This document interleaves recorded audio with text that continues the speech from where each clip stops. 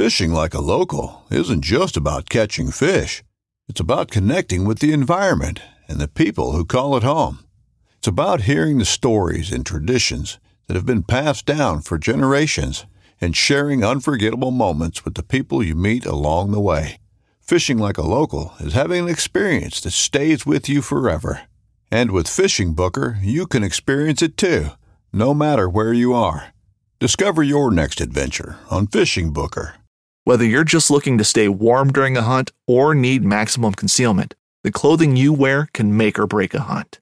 At MidwayUSA.com, we understand hunting clothing has come a long way with more meticulously crafted camo patterns, advanced scent control technologies, and weatherproof options to withstand the elements. Hunters have to wait until their favorite season, but shouldn't wait on gear, which is why Midway USA offers super fast shipping. When you're ready for your next system, log on to MidwayUSA.com. Mobile hunters, if you're interested in upping your mobile game, then head to tetherednation.com and check out their saddle gear. There are a few things that you can buy that will actually help you become a better deer hunter or give you the freedom to hunt any tree or any situation. This reason is why I started saddle hunting in the first place and why I use Tethered's gear. I can honestly say that Tethered's saddle gear has changed how I hunt for the better. Big tree, little tree, from the ground, it doesn't matter. I'm untethered by my gear to hunt the best setup for the situation instead of hunting for a tree that my gear can use. My current core setup consists of the Phantom saddle, tethered one sticks, and the Predator platform, and along with an assortment of their accessories. So if you want to up your mobile game, head over to tetherednation.com. If you're like me, you spend a lot of time poring over maps, looking at weather data, all in an effort to help predict when and where my best times are to hunt. It'd be nice if there was a reliable source with all this information in one place. Enter the Spartan Forge app. Unlike some other predictive apps on the market, Spartan Forge was created from military combat intelligence experience tailored for hunters and stands at the nexus of machine learning and whitetail deer hunting. No more man-made algorithms. This is a predictive model based on real GPS collared deer data, historical and predictive weather, and the next level of mapping imagery, all at my fingertips. I've had an opportunity to use the desktop version last year and have been using the iOS app this season, and it has replaced all my other mapping tools. Visit SpartanForge.ai and sign up today, or head to your iOS or Android app store and download it today.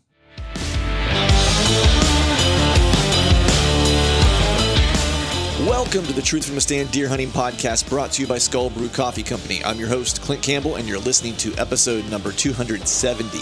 Today I'm joined by my buddy Troy Pottinger to discuss killing next year's deer with this winter's sheds. So stay tuned.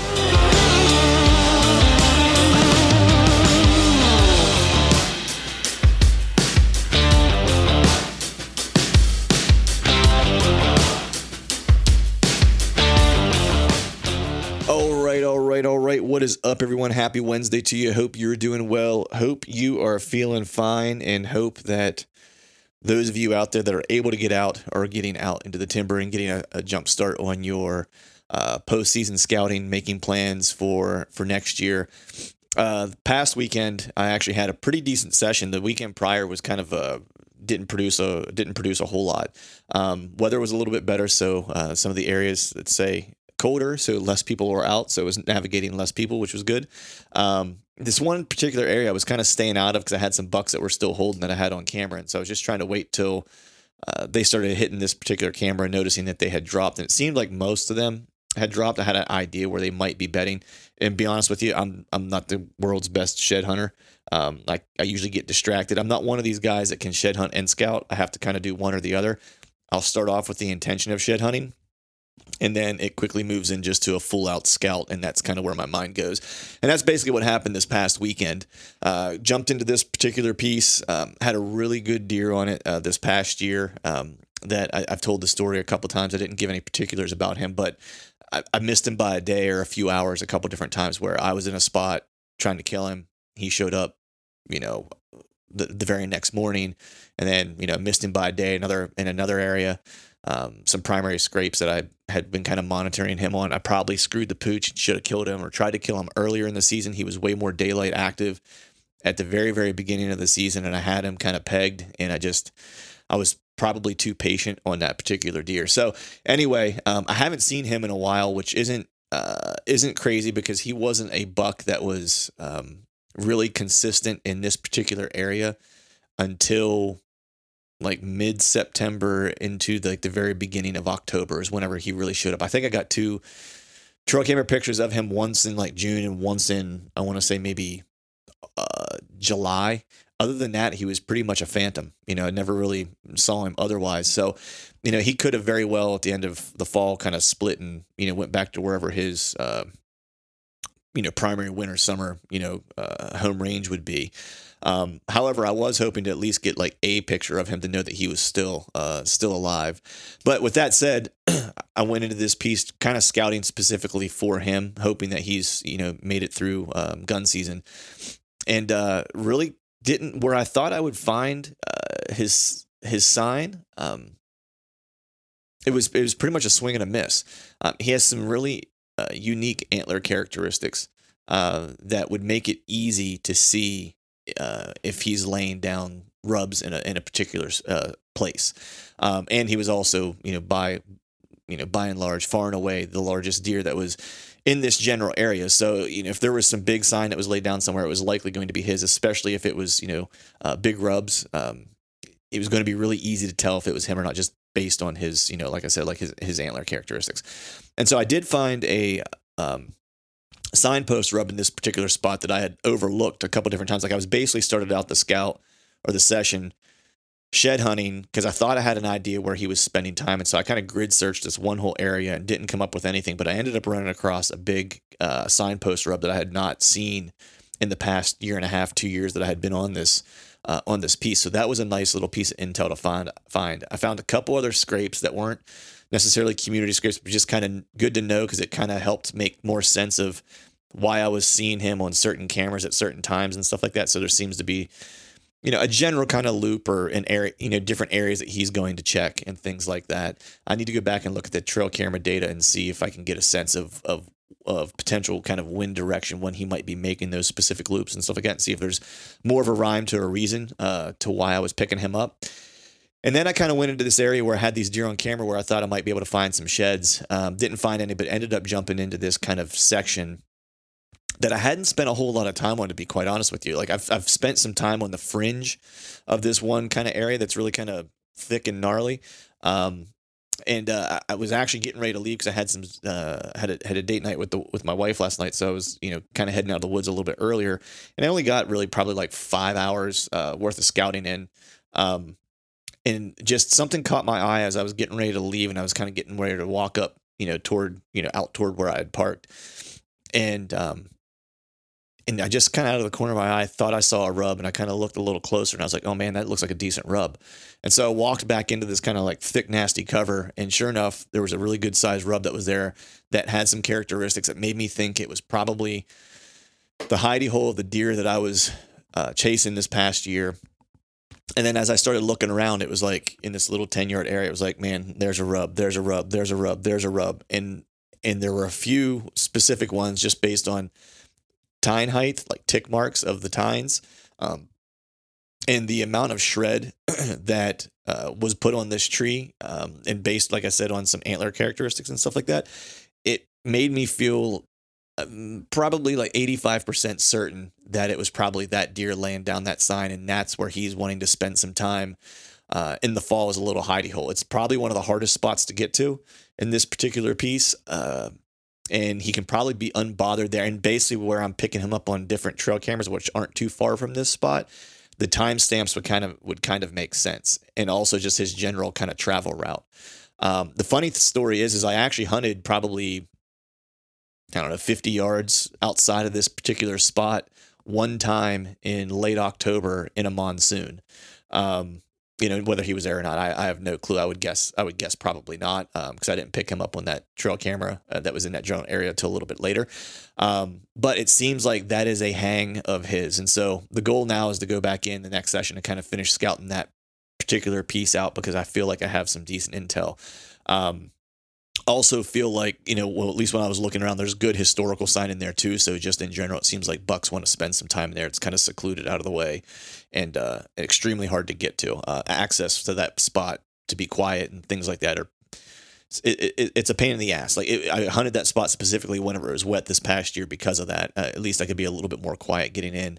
So it's a pretty bulletproof setup. So with that, we'll go ahead and get ready to jump into today's podcast. If you haven't yet, head over to skullbrewcoffee.com, pick yourself up some kick-ass coffee. You can use the promo code TFTS21 and get a discount on that. And then you can also head to truthfromthestand.com merch tab and pick yourself up some merch swag, TFTS21 there as well, to get some savings on some merch. So today I have my good buddy Troy Pottinger on. If you guys haven't listened before, we did a podcast back in probably, I want to say August or September, talking about scrapes. He has a really unique way where how he sets up mock scrapes and how he uses and hunts scrapes.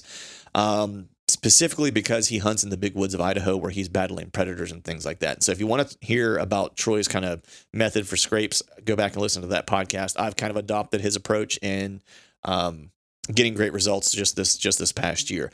What we're talking about today is really Troy's approach to shed hunting and what it really means for him during the course of a season. There's different kind of schools of thought as to whether or not, you kill bucks where you might find sheds. Plenty of people do. Some people don't believe it. But the way Troy kind of hunts and his approach to the mountains and the big woods, and based on different factors around, weather and snowfall and stuff like that, kind of help him date when these bucks may or may not be in those particular areas and know whether or not those deer might be killable in those areas. And so what we're really talking about today is how to use shed hunting and finding sheds to kill next year's buck. So with that, we'll go ahead and jump into today's show. And as always, I want to thank you all for listening. All right, folks, welcome back to another episode of the Truth from the Stand Deer Hunting Podcast. And today I've got a two-time offender on, my buddy, Mr. Troy Pottinger, coming from the potato state of Idaho. How's it going, man? Good. Good to hear from you, Clint. You too, man. I know we've been kind of staying up to date or catching up every so often via text message and stuff like that. But how's the snow looking out in your area? Was just literally up on the mountains behind my place 20 minutes ago helping a guy. And it looks, I obviously when I was up there, I was scanning everything. And right, even some of my norths are starting to melt now. So it's starting to look good. Oh, are they? Okay. Is this normal or early or what? It's early. I'm excited because it gives me more time to get out and hike a ton and shed hunt and do a bunch of pretty applicable postseason scouting. The sign will still show up pretty good after that snow melts off of it. Nice. Yeah. We've had a little bit of snow here as well. Not nearly as bad as we had last year. So I'm hoping that it kind of stays that way and I got 1 day out so far. I ended up catching the stinking COVID there a couple weeks ago. So it kind of knocked me in the dirt for a little bit and I wasn't really able to get out, but I'm finally getting my legs and my wind back. So over the next couple of weeks, it'll be kind of a full court press, but in that same kind of vein of trying to get my body back together, man, I just spent an hour in a sauna in a sensory deprivation float. Have you ever done that before? No, I'm not that high tech. Nice. Now my son that's over playing college football, he gets all those fancy amenities to take care of his body with. I was gonna say maybe he can hook the old man up, after a hard hunting season. Maybe get you in the football trainer room, get you in the ice tub, little float tank, little sauna. Yeah, he's got like a $30 million facility that he has at his beck and call. Nice. Yeah, that doesn't seem. He had a good season this year too, right, man? I was following along with you. He did really good. He's a diehard whitetail guy that grew up under my wing, and he misses it terribly, but he knows that football is his love and passion and priority for the next 5 years, counting this red shirt. But no, he did really good. He got on the field. As a red shirt, you can play in 4 games. Yeah. And Ty plays for Montana State, which is an FCS school. Mm-hmm. They had an unbelievable season. They made it to the national championship. They did get beat by the Big King, North Dakota State, but they're really on a mission to be the team that can contend year in and year out. And Ty got to play in a couple games and actually moved up to number 2 on the depth chart for about 8 games of the season. Nice. Yeah, I was following along on your Instagram posts and stuff like that, and I saw it they were playing North Dakota State. I saw that they made it to the championship, and I was stoked for you and him, of course. But that North Dakota State, man, they're putting out pretty regularly now putting out NFL prospects. So that's absolutely, yep. And Tyson's team too. The Bobcats put out. Well, Troy Anderson's in the combine. He's probably one of the best linebackers in the country. He played in the Senior Bowl and started and called the defense in the Senior Bowl. Oh wow, yeah, that's awesome. Which you don't see an FCS guy do that hardly ever. Right. Yeah. Middle linebacker, outside linebacker. What that guy? He played middle for us, but he'll be an outside. He's about 6'3", 6'4", 240, and runs a legitimate 4.4, high 4.4 40. Wow. Yeah, he's moving. But he'll be an outside in the NFL. Yeah, outside linebacker in the NFL. Yep. Yeah, because my Steelers are looking for probably a middle linebacker, and so I was paying attention a little bit to the Senior Bowl just to see who those guys were that were at the Senior Bowl. Outside of Dean from Georgia, who's just a beast, who's probably not going to be there when we pick. But I was just curious what position he was playing. Right, and they're kind of talking. There was a couple guys from North Dakota State there too, and then we're talking about that whole level. That FCS level at the top end really puts out some good football players. Yeah, for sure. I mean, just in the past couple of years, names that ring a bell from me that came from there, if I'm not mistaken. Josh Allen, right? He came from North Dakota State, right? No, he came from Wyoming. Oh, Wyoming. Okay. Who's the quarterback? Was it Carson Wentz? Yeah, Wentz. Okay. And the kid that's at San Francisco, Trey Lance. Trey Lance. Yeah. Yeah. Then Easton Stitt or Stick. He is in the NFL as a backup for somebody too, and he's really good out of North Dakota State. Yeah. So they got you guys in that area up there. You guys seem to have a little pipeline of some quarterback play that's making some waves in the NFL. So that's awesome, man. I'm happy for you, happy for him. Glad he got on the field, and I look forward to following along a little bit more closely now that he won't be redshirted next year. I might have to become a pseudo Bobcats fan. I always like to follow folks who I know whenever they have kids that are out doing cool stuff. I like to follow along. Well, you think you'll enjoy it. I hope you do, because I think my son's got a real good future ahead of him, and he is a dedicated, and he's a smart kid, and he's a tough, hard worker. So, and he's got some talent too. He's a big, long, 6'2", 190-pound safety, and he's only 18 years old. So he's just going to continue to develop. Yep. Yeah, he's got the frame to put a little bit more on and be. And to be that long, lanky, big safety. So anyway, it was a blast. It's actually kind of interesting to bring that up, because it really my family and my boys are everything to me. Mm-hmm. So, it kind of cut into my hunting time quite a bit this year. Yeah. Yeah, I was thinking that as I was seeing you travel, because those college games those are Saturdays. You know what I mean? That's like prime hunting time. I rarely ever hunted on a weekend, which when you work full time and you don't have weekends, it was one of those things where if Ty's team was playing a long ways away, and because I knew he's not starting or playing in a game, if I knew he was playing and got to get on the field, I wasn't going to miss. But here was the deal. And his head coach said it in a press conference late. He was one play away for 7 or 8 games of having to be the starter. So we always had to be there, because we just knew all it'd take would be one play. Yeah. That's cool, man. You're going to have some busy hunting seasons here for the next couple of years while he chases that dream, which will be awesome.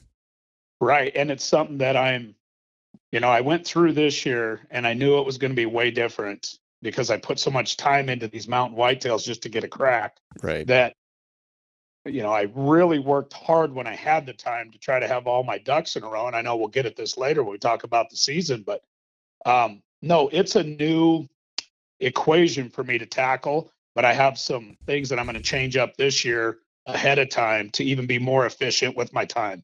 Right. Nice. And I definitely want to see what those things are, because I think everyone probably in different ways feel like they don't have enough time, whether it's just their job or whether it's, kids playing high school sports, or in your case, college sports and stuff like that. Yep. But before we jump into whitetails, man, I'm excited because I'm actually going to be coming out to your neck of the woods in September. I drew me an Idaho elk tag, and I am pumped for my first soiree into the Idaho mountains. So pretty excited for that. That's awesome. Do you happen to know what region that you drew in? Yeah, I'm in Panhandle A, and I want to say it's over.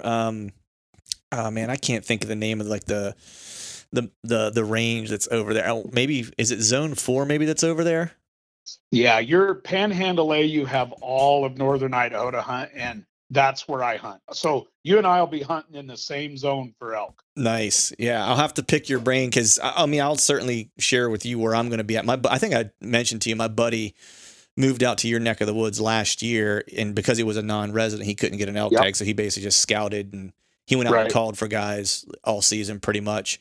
And he was asking me to come out. I was like, hey, you know, be great if you could come out this September. And I wasn't even thinking of buying a tag, to be honest with you, because I knew, you know, sometimes Idaho can be, you know, tough to get a tag. And I was like, someone texted me, he's like, hey, you're getting an Idaho elk tag. And I was like, when they go on sale? And there's like, today they're on sale. And I was like, this is like 11 o'clock.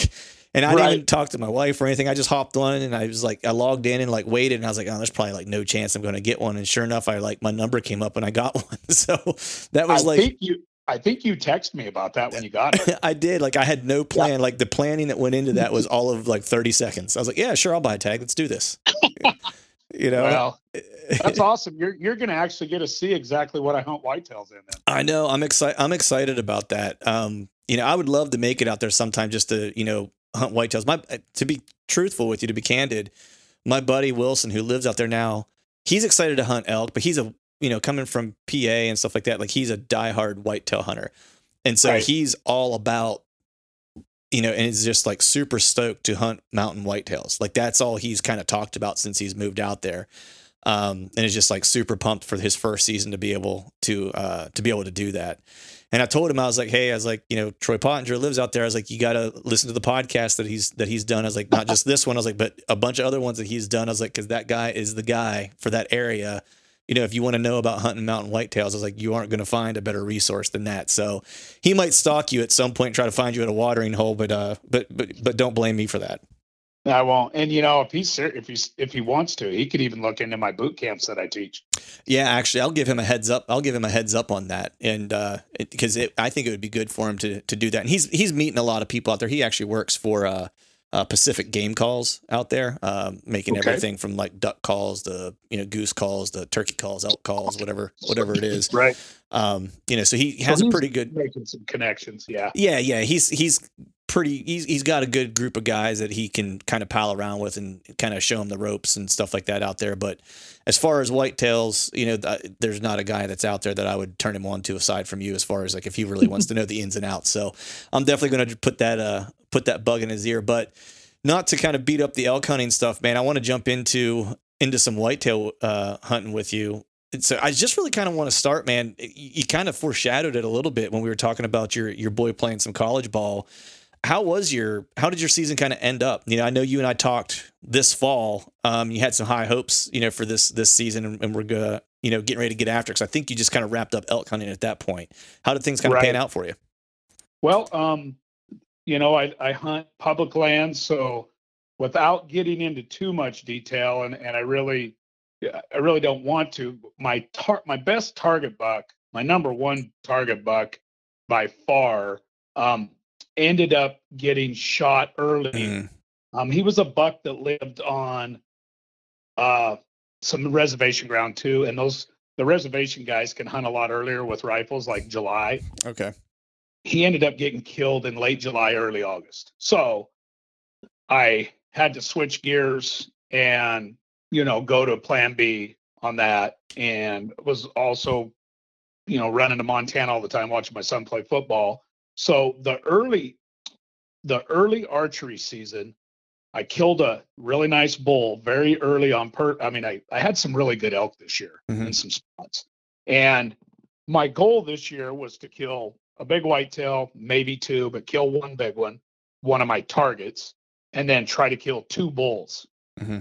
And I had one of those really good summers of scouting and last summer, and I found some really good bulls.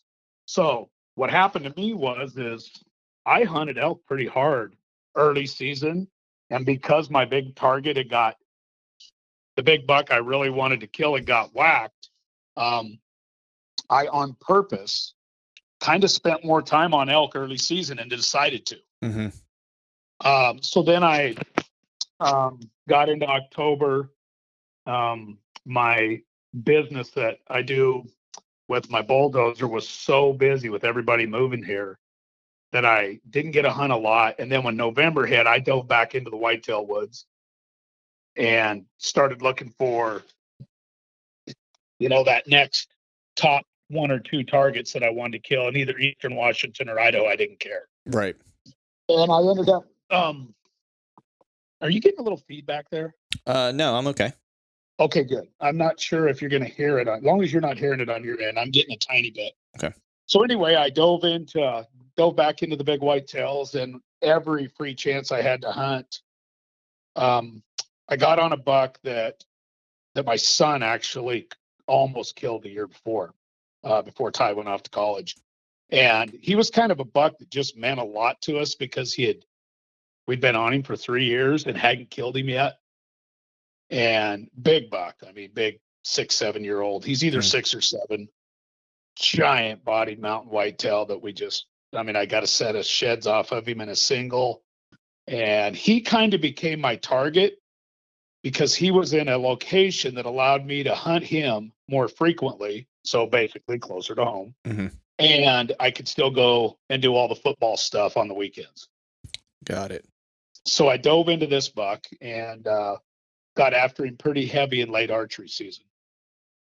And go ahead. No, I was just going to say, so what was, I'm trying to figure out how to ask this. So I guess, how did you locate him first? Was he one, of course, I guess you kind of knew of previously, and then he just kind of became the next one on the list, or did you kind of have to relocate him, if you will?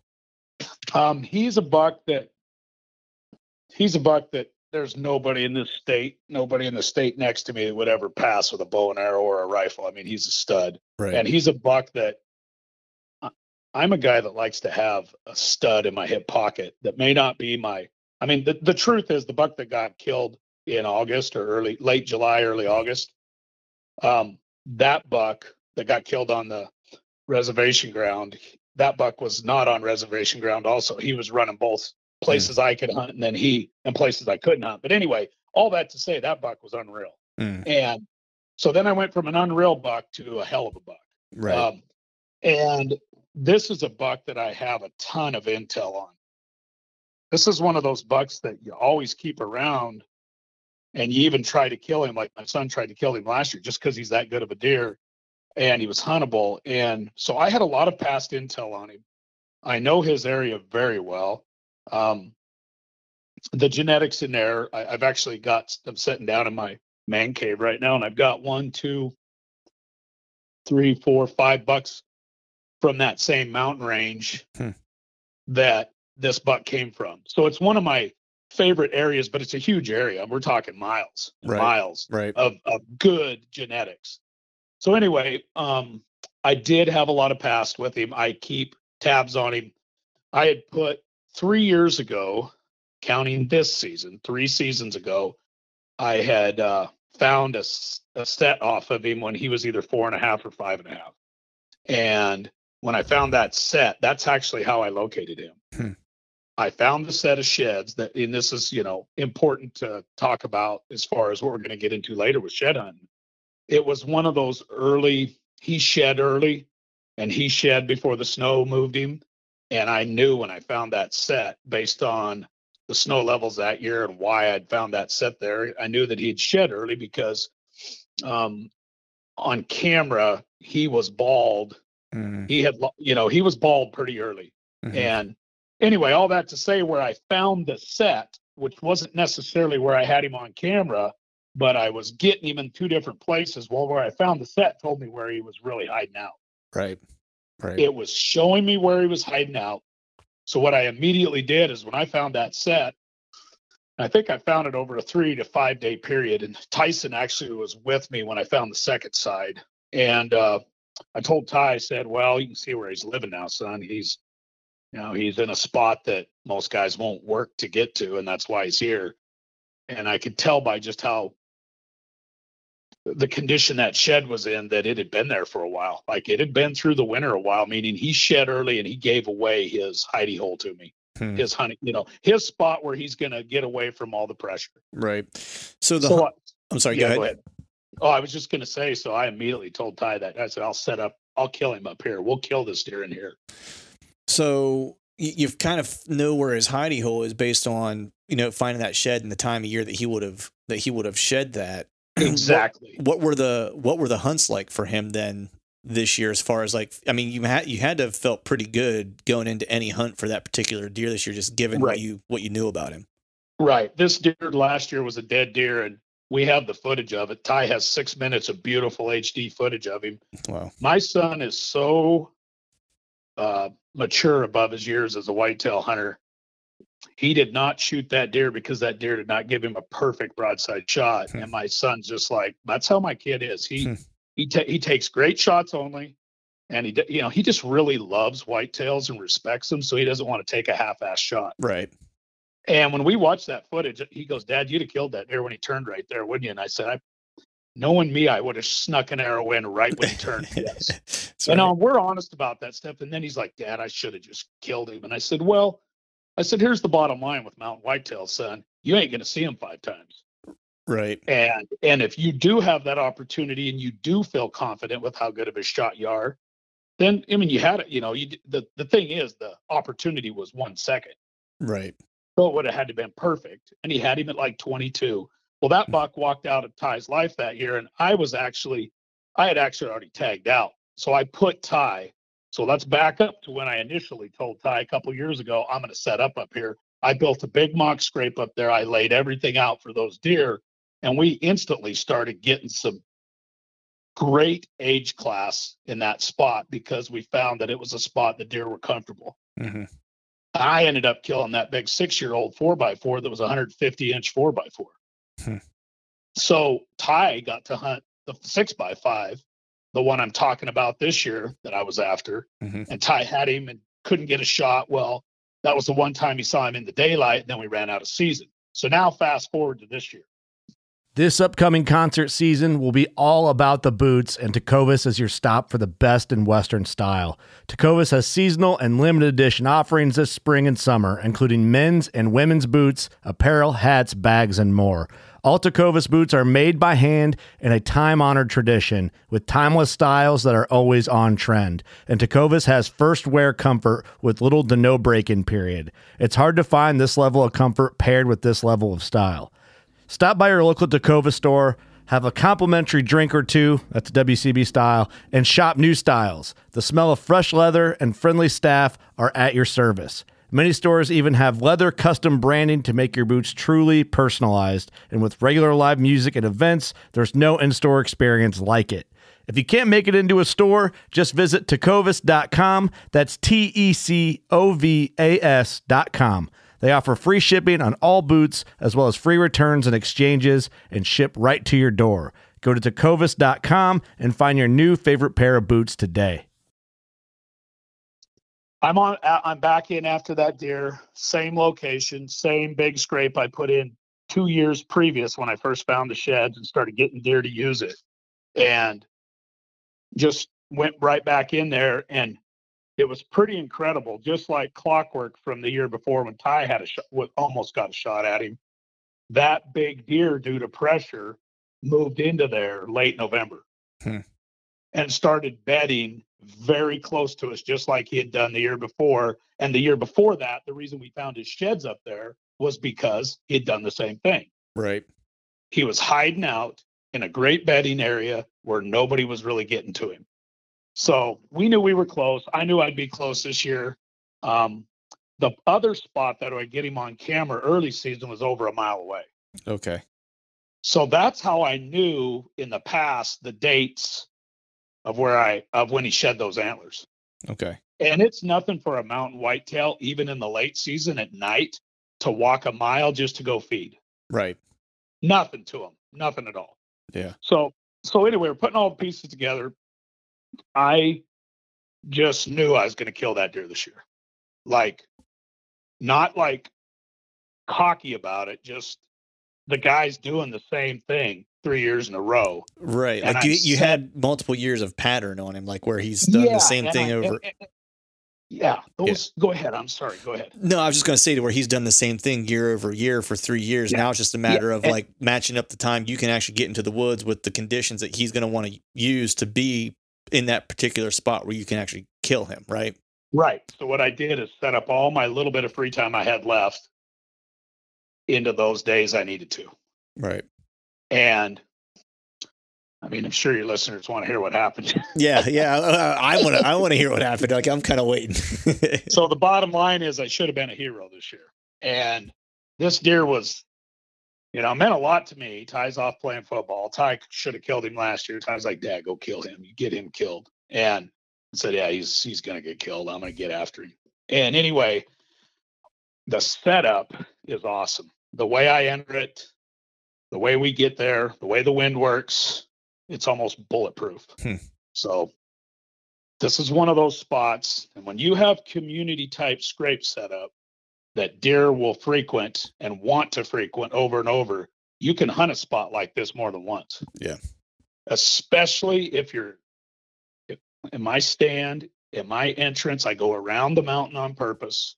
I enter the long way in.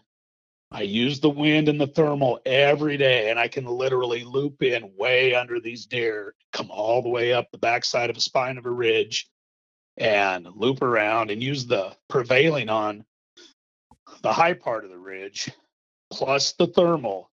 They can never smell me. They literally can't unless I have one specific wind direction that I rarely get. And I know that about that spot. And it's probably it's turned into the last couple of years, as far as just viewing whitetails doing their natural thing because they have no idea you're there. Mm-hmm. It's just incredible. Yeah. Daylight, my scrape gets hammered. They travel this spot. It's a bedding area 50 yards away from me that goes for 200 more yards in a 200-yard square as a bedding area. And it's as thick as it gets. So it's just everything you ever want. And I've cracked the code on how to get in there. So I go in and I check my camera, and sure enough, the dude is on my scrape and shows up for the first time up in there because understand he didn't live there until late November every year. Right. Until he got pushed. Until he gets the pressure. Yep. And in mountain country, when animals get pressure, they get pushed to usually higher ground, not always. Mm-hmm. It depends on the equation. If they have a piece of private they can hide out on, then they will. But he got pushed higher elevation like he'd been the last few years. And, he's an old deer, so he'd probably been doing that for 3 to 4 years. Mm-hmm. I got excited about him when I found those sheds because he had, real good genetics, real solid. Yep. He's not a booner, but he's a big 155, 160 inch deer. Yep. And a huge body, probably 275 pounds. I joke you not, just a monster of a body. Yeah, it's a big literally deer. Dwarfed every deer on the mountain body wise. And the one I killed up there last year had a 28 inch neck. Jeez. And in trail camera pictures, this deer that I hunted this year is bigger than my buck last year that had a 28 inch neck. Good Lord. Yeah. I mean, he is a freaking tank. And the genetics, that's why I hunt that. I love the genetics there. Yeah. I mean, not just the antlers. I love the bodies on these old bucks in there. So anyway, I got in there early on, and I think it took me 2 or 3 sits to have him show up. And it was the first time, and nobody's heard all of this yet other than my son and my wife and my other son. So this is quite the endeavor, especially with a mountain buck. Right. The very first time he comes rolling up through, I have this deer broadside at 20. I go to draw my bow. I had been sitting, that was an all-dayer, and I had been sitting in a nice rain, like a ice/rain storm for half the day. Yeah. And then it got cold as hell. So throughout the day that day, I had to draw my bow and break the ice off of it 2 or 3 times. I literally, when I didn't think anything was around, had to move in my clothing, and it was warm, layered clothing. I had to move on purpose to break the ice off me because I knew if I drew on a buck with that ice on me, they're going to hear it. They'd hear me. Yeah. It'd be over. Yep. And my deer are skittish. They get hunted hard by predators, so they're skittish. This big dude comes in and starts working his way across this spot where I'm set up. And he's headed right right underneath my scrape. And I think he was just walking underneath it because he's so used to either walking through it, checking it, or walking by it to scent check it. It's just ingrained in him. Yep. And he's coming by, and he's.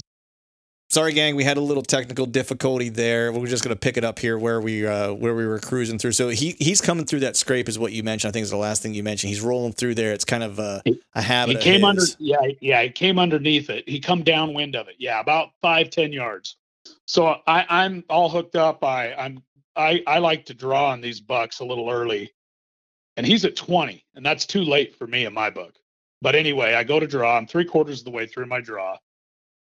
And it just blew my mind. It was so cold and so iced. I have no idea how it happened, but my arrow made a noise on my rest. Oh, man. Like a tiny screech. Yep. Oh, yeah. I could hear it. And I've got seal skin on my rest. I've got the quietest setup you've ever heard. And I want to back up to this because it's lesson learned. And I used to do something that always would keep this from happening when my bow would ice up. And I didn't do it this year. Just not because I didn't think about it. It's just been a long time since I needed to. Right. And anyway, I want to get back to what I used to and what I ended up doing later. And it'll all come together in the story of this. This deer has 9 lives. Tell him. This deer has 9 lives. Anyway, the tiniest noise. And you know what that mountain buck did when he barely heard something that wasn't right? So it was game over for that day. Gone. Yeah. He jumped about 20 feet to the right, literally just launched, looked around, and that's how they are when they get hunted by cougars. Mm-hmm. He just launched himself to the right, wondered what the noise was, looked around, and he literally walked away from me. I went to full draw. I put my pin on him. And he walked away from me at 30 dead away with his ass right at me. And he just walked off. And he looked back a couple times and he's gone into the timber. Didn't run, never blew, never made a noise. He just did his thing. He heard a noise that wasn't right and was gone. Right. So just for me, go ahead. No, I was just going to say, like, I'm sitting here just like I'm picturing it in my mind, and like it's making me nauseous just thinking about it. It was insane because that to me that deer was dead. Yeah. And it gets better. This isn't the end of this buck. All right. So that happens, right? Yeah. Like I'm sure you're thinking, I don't want to put words in your mouth, but like the way I think, especially, you have predators out there. What I have in Pennsylvania is just like insane amounts of hunting pressure, like human hunting pressure. Right. And you do. Yeah. Yes, you do. Yeah. And it's crazy. So it's usually for me, it's like if I see a deer one time, I'll give you an example. I might even text you about this, but I had a target deer show up to a primary or a community scrape, and I timed it right because I was watching annual data and I knew it was about a 3-day window. I was going to get the first mature buck was going to daylight the first time, like in this kind of 3-day window. It happens historically at this specific spot. Almost like yearly. I timed it right. It was, I don't know. It was like the 16th of October or something like that. And sure enough, he showed up. I couldn't tell which buck he was because he had his head behind some brush, and I should have drawn in advance of him, like clearing the brush, and then figured out who he was whenever he stepped out because he had a very similar frame. There were 2 8 points that were in there. One that was clearly like a 3 or 4-year-old for around here, which is a good age class deer for where I live, and really long tines. There was a younger deer that was probably only 2 that had the same exact frame, only his tines were shorter. You know what I mean? And so I wanted to make sure I knew which deer it was. And so I didn't draw in time. He ended up facing me and I was stuck not being able to get drawn. And as I moved to kind of try to resituate myself to let him walk, to try to get him in a position where I could draw, he saw the slightest movement and just kind of snapped his head around and then was gone. And that deer never showed up to that spot again the rest of the season. Like gone. Like don't know where. I mean, he may have got killed during gun season, but during archery season, I mean, that scrape is like the scrape for that area. Never again did he show up. That was it. He didn't like it. No, that was it. Game over. Yeah, he bugged out. Yeah, and with this deer, I read his body language, and it rarely happens for me. But this was a very odd noise that I could tell from his body language. He didn't know what it was. So he just, gathered and jumped just out of reaction. And then he walked away. Mm-hmm. And he didn't give me a shot. He walked ass straight to me away. So I really thought about it, and I sat there real quiet, and I was just freezing cold that day. We have a very wet cold in this country. And when you're an extra 2,000 feet up on a mountain, it's always 10 to 20 degrees colder than it is down in the valleys. So I don't know what the exact temperature was. I did not look. I was wrapped up in that deer, but I realized when I got done and he left, I realized I was like shivering from how cold it was after the fact. Right. And I was thinking about that deer, and I thought, this is his true late November, early December hideout always, because he's comfortable there.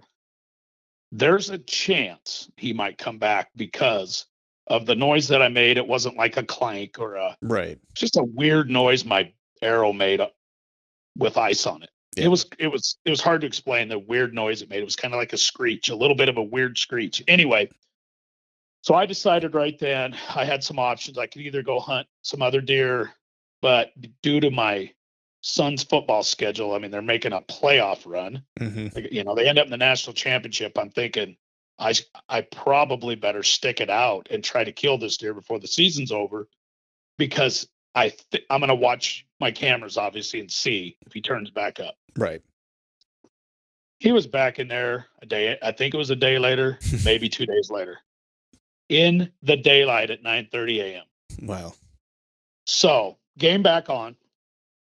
You know how it goes. You lick your wounds and you don't let it bother you. And you either move on to another deer, but this was like, all right, this is a blessing. This guy's going to give me another chance at him, because he didn't know I was a human there hunting.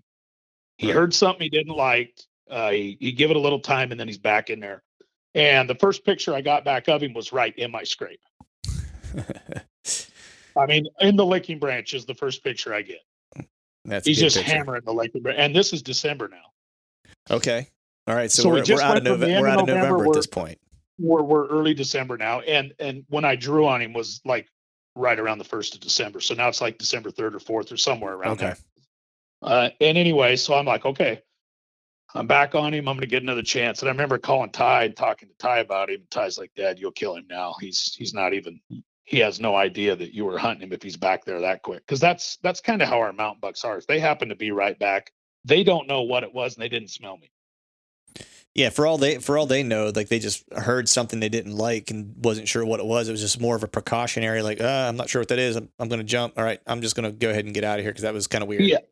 Yeah, and I think they have to do that a lot with predators. Oh, I'm sure. Yeah. So anyway, I got back in on him, and again, I'm going to kill this deer, and this time I'm going to do everything right. I'm going to draw earlier if I see him, and I believe in my memory, because I hunt so much, is not perfect, but I believe it was maybe 2 to 3 more sits later. So that would have been equivalent of either a half day or a full day on each sit. I had him again. I was just about ready to get out of the stand. And where I hunt, I'm in dark timber. When I get out of my tree stand, there's still 10 minutes of legal light left to hunt on the clock. Right. But I hunt in some of the darkest timber you'll see in some of these spots where it's just these deer think it, they feel safer. Yep. And this scrape I have, it's kind of wicked where I hunt. I'm on the edge of really dark timber, but the scrape on purpose is out on the edge of a more lighted spot. There's a little more, it's open there to where some light can get in. And I do that on purpose. And right when I was thinking about gathering my goods and he wasn't going to come in, by then all the leaves are off like this. We have a lot of ocean spray out here, and it's just a leafy green leaf. The deer just love it. Well, all the leaves are off now, so if you're in the timber and you got ocean spray mixed in with just a great bedding brush and a great brush to build scrapes off of, it's kind of a viney, big, tall, stemmy brush. Anyway, all the leaves are off by then in December, and I look down through the ocean spray patch, and I see his frame. Oh man, yeah. And it's him. And I instantly, when I see a deer, I instantly feel the wind on my face. I just automatic. Okay, where's the wind? And just thinking that, and the wind was blowing. The wind was blowing at a 45 across him up to me. Was he coming from your right or your left? He's dead dead right out in front of me this time, coming from his thickest, nastiest north face bedding area. Okay. And steepest. Okay. And I have tracked him in the past, backtracked him.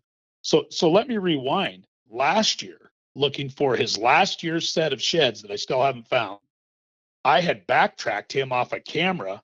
One day I went to check my camera and he'd been there like 6 hours before me. And this is early January last year, not this season, but the season before. So I tracked him all over figuring out what he was doing last year. Sure enough, this year, this December, on my second chance at him, he comes out of that same spot I backtracked him last year. So I knew what he was coming up out of. And the wind was 45 and across his nose up to me to a 45. And if he come into my scrape, he would be 18 yards in front of me, literally dead. And he was on the perfect path to do it.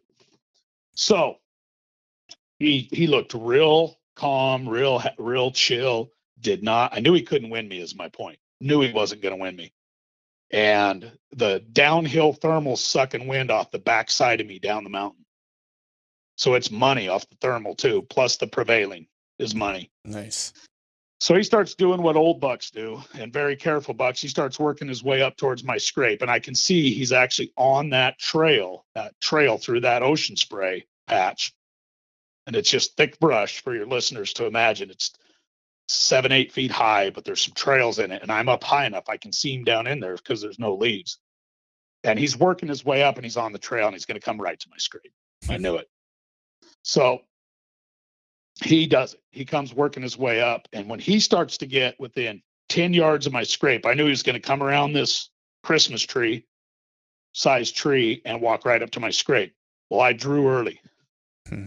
He comes around, comes into the scrape perfect, straight on. Puts his head up, checks the licking branch, just kind of does a sniff, puts his head up again, does it again, stands straight on. Stands there. Stands there. Stands there. If I had to guess, it was 2 minutes. Jeez. So I just chill out. I'm at full draw. I set my cam on my knee real careful, and I've got that real quiet clothing on. So I just rested it on my knee and I relaxed and I stayed at full draw. It's no joke. It had to have been at least 2 minutes, and it's cold as hell. And now we're down to about 5-6 minutes left of the day to get him shot. And I knew I had about 10 when I first saw him. So I'm like, he's dead. He then proceeds for me, straight at me. And I have one more Christmas tree. And he's walking straight at me, brisket, nose pointed right at me. And he comes up to this Christmas, and I call it a Christmas tree because it's about the size of a Christmas tree, about 12 feet high, about a 12-foot high tree, a spruce or a Doug fir, one or the other. Can't remember what it was, but steps out in front of my stand. And I know he's either got to go right or left around it. And I'm still sitting there at full draw, so I get ready. So I bring the belt real slow because he is close. He's probably 18 yards now behind that tree. And he goes on the downhill side of the tree. It's a mellow slope, and he comes out broadside, and I'm ready. I got him. He's a dead deer. I mean, I'm on him. Bring the pin down. Man, I get excited. I mean, it kind of works me up thinking about this. So I go from his shoulders down, lower the pin down on him, and he's dead. That's what I'm thinking. You're done. And I get calm. And I let it go. And I hear right in the snow. And I see him spin around and run straight back out that trail. And I know immediately that sound was not good. Right. Because when you shoot him that close, you hear it hit him. Oh, yeah. And all I heard was, and I had over a foot of snow there. And I couldn't believe it. I just said, are you shitting me? I said to myself, you got to be kidding me. Are you kidding me? I just had this guy for probably 2 or 3 minutes, had no idea I was here, walked right in underneath me, and I think I just missed him. Wow. So I'm thinking, well, it's either that or I shot through him so clean that he's dead down there, you know. Right. And I put the pin center mass on his lungs. And I'd like to tell the rest of the story and then back up and let you know what I truly think happened. Yeah, for So sure. I hunt pretty high. Yep. I get down and I know I got to go check my arrow. And by then it's starting to get kind of dark. So I grab my headlamp I leave it in my side pocket of my bibs, and I pull it out and I turn it on. I can still see good, but I thought I want to see real good because, I'm going to be tracking blood maybe. Right. But I knew what I heard was not good because I've shot so many of them. I knew it was, the last time I missed one was 2011 and my son was with me, and it did the same thing. No noise, just like an arrow before it hits a target noise. Yeah. But doesn't hit anything. And because I had so much snow, there was no impact noise. So anyway, I get down there and it's closer than I think. It's close. Like I look back at my tree stand, I'm like, holy shit, he's 15 yards, 16 yards. I looked down just past where he was, looked at his exact tracks where he spun and turned and ran off in his big old tracks in the snow there. And there's my arrow, probably 4 feet past me. I can see it down in the snow, but I can see my knock and my fletchings. Right. Grab the arrow, pull it out of the ground, pull it out of the snow. Sorry, get the right verbiage here. Pull it out of the snow and no blood, nothing. So I look at real close, and as clean as can be with some ice on the broadhead, because I literally went down through the snow and hit into kind of an icy hard pack. Right. Didn't even get to dirt. I might have had a little dirt on the end of the broadhead. It just barely got. So it was just a quiet. And I look at it super close, and there's one brown hair on it. One strand of hair in my headlamp. And I'm looking at it real close. I'm like, you gotta be kidding me. So you do what you always should do. I get on his track. I track him for 300 yards. He went right back to where I thought he was bedding and passed it. And I went super slow, made sure there was no blood. I did not hit him. Went all the way back, had to figure it out. It's dark now. I step it off to my tree to where he was actually standing was 15 and a half, 16 yards. I shot him for 20. I'm up high. I should have heart shot him and I didn't. And I usually always heart shoot him. And I didn't even think about it. And he just got under me. Yeah. So did you think the arrow, did it fly over his back? I'm assuming. Oh, I went right over him. 100%. Yeah. 100%. And I was shooting him for what I thought was 20. Mm-hmm. He was 4 yards closer. I'm up high, steep angle. I shot right over him. Yeah. Yeah. He gathered just enough when he heard the bow, just enough to get under it. Yeah. And if you heart shoot there, you probably still catch both of them, top of his lungs, at least both of them. I get both lungs if I heart shoot him instead of center mass and his center punch in his lungs. Exactly. Yeah. That's where I screwed up. And I know better. Yeah. I know better when they're closer.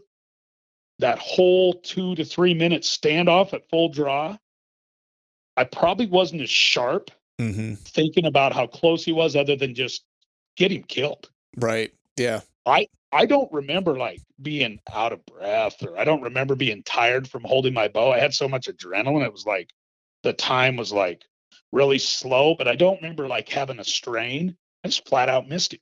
Right. I mean, truthfully, it's like, I hate that story for you, because it's just like those types of things are just, I mean, they're terrible. You did everything right. You had everything kind of the way it needed to be and spent time with that deer. You knew where he was going to be. Like everything was right, and just, those small little things. But I'm glad for the folks who are listening to this, because I think a lot of people, see guys like you that, people hold in high regard, as far as, being able to get it done, or like Andre or whoever. It's like, everyone's human. It's like it happens to the best of them. You know what I mean? Like some days you eat the bear, some days the bear eats you. And it's you do it long enough, doesn't matter how much of a stone cold killer someone is, eventually you're going to have a bad turn of luck that's just not going to, that things aren't going to fall in your favor on a given day. So I hate it for you, but I think it's kind of refreshing for folks out there listening that say like, hey man, this guy's got tons of big deer on his wall, knows how to get it done, gets it done regularly. And sometimes it doesn't break his way. So maybe I can be a little easier on myself whenever it doesn't break my way, so to speak.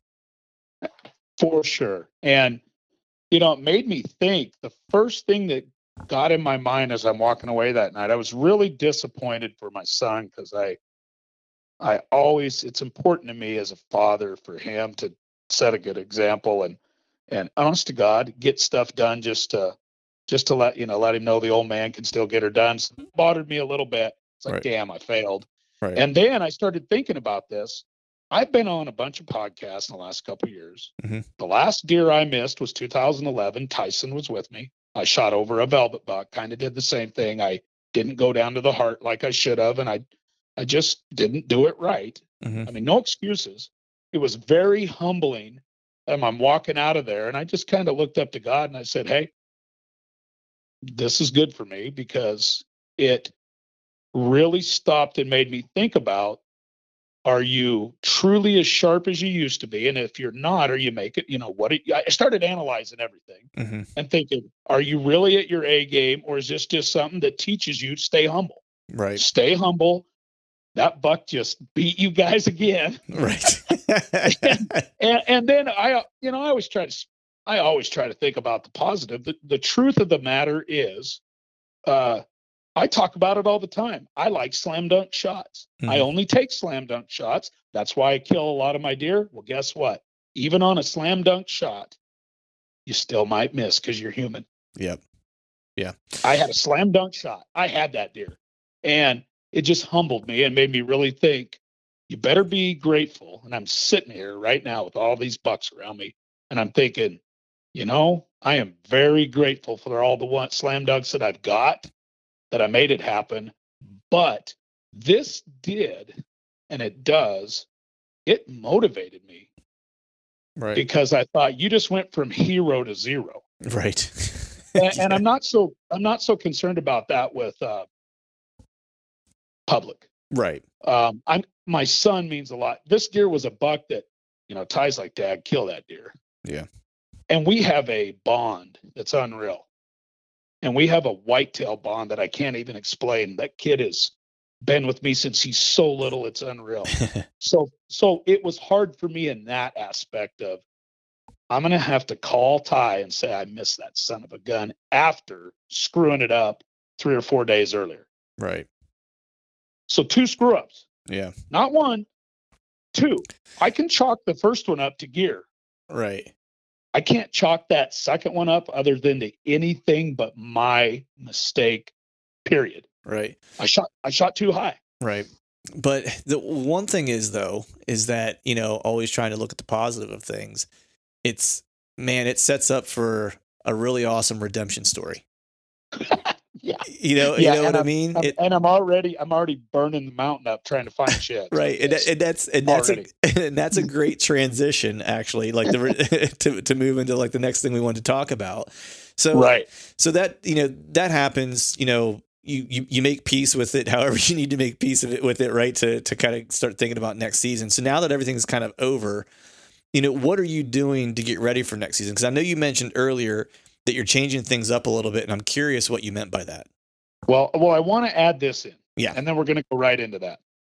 So because that happened, you're not going to believe this. That sucker shows up 2 days later. You gotta be kidding me. I didn't hit him.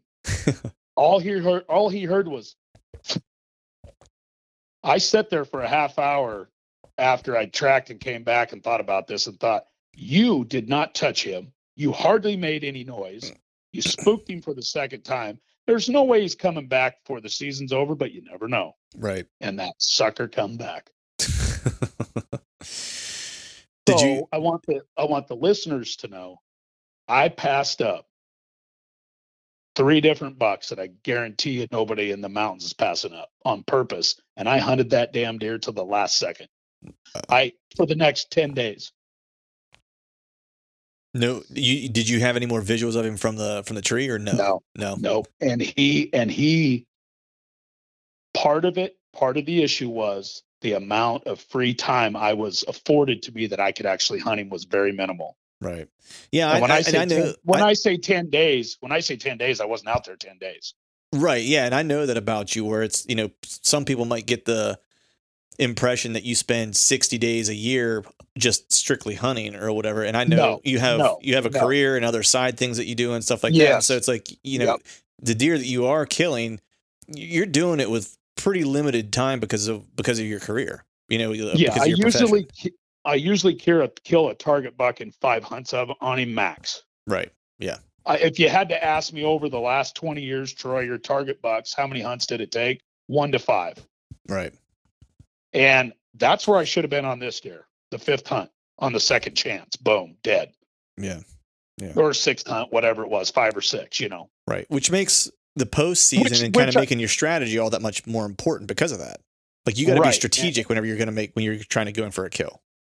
Yeah. I've already found a set off of one of the bucks I passed. Nice. And the buck's a stud. I mean, if I wanted, and this is what I want to share with listeners, I don't think ever gets talked about. And I think a lot of guys need to hear this. Don't feel like you have to kill a buck to make everybody else happy. No. Yeah. 100%. We live in a social media world, show and tell world. It's great in so many ways, but there's also some pressures that get added to guys that aren't good. Mm-hmm. So it was very rewarding for me to know that I was able to hunt that stand and literally have 2 tremendous bucks for next year and the following year after that. I've already found a set of sheds off of one of my up and comers, and they are studs. I mean, they're beautiful deer that I literally just got to walk work by me before the season was over and after I had missed that big deer. Right. And he did come in the daylight a couple days I wasn't there and come by. He come by in the daylight. He wasn't hanging around. He was just moving across the spot where that scrape is because it's between his bed and where he goes to feed quite a ways away. Yeah.